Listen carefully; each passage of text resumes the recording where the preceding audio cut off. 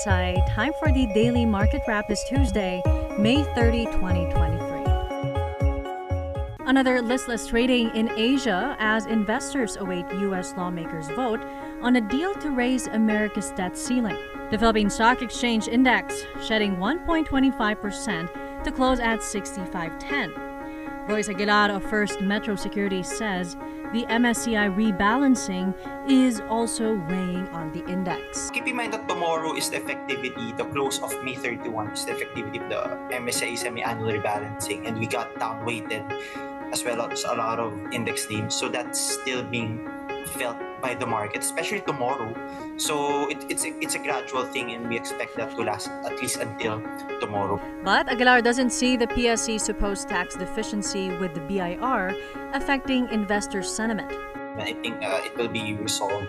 And in terms of investor sentiment, there are a lot of other factors, and the PSE is doing a great job in terms of its purpose and mandate, in terms of how they are promoting yung local markets. In corporate stories, Universal Robina Corporation is acquiring the idle sugar milling machinery and equipment of Central Azucarera Don Pedro.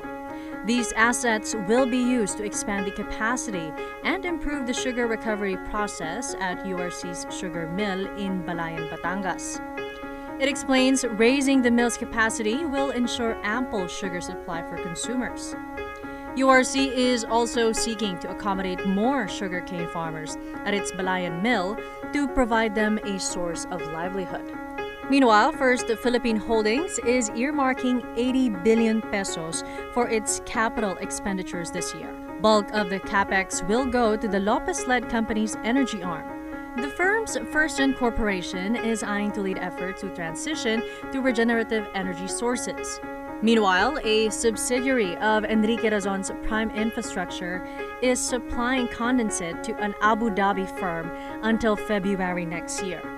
Prime says the move establishes its force in the global petroleum industry. The company is part of the Malampaya Consortium and holds a 45% stake in the gas project. And that is it for today's Market Edge. Don't forget to hit the follow button for the latest market action in the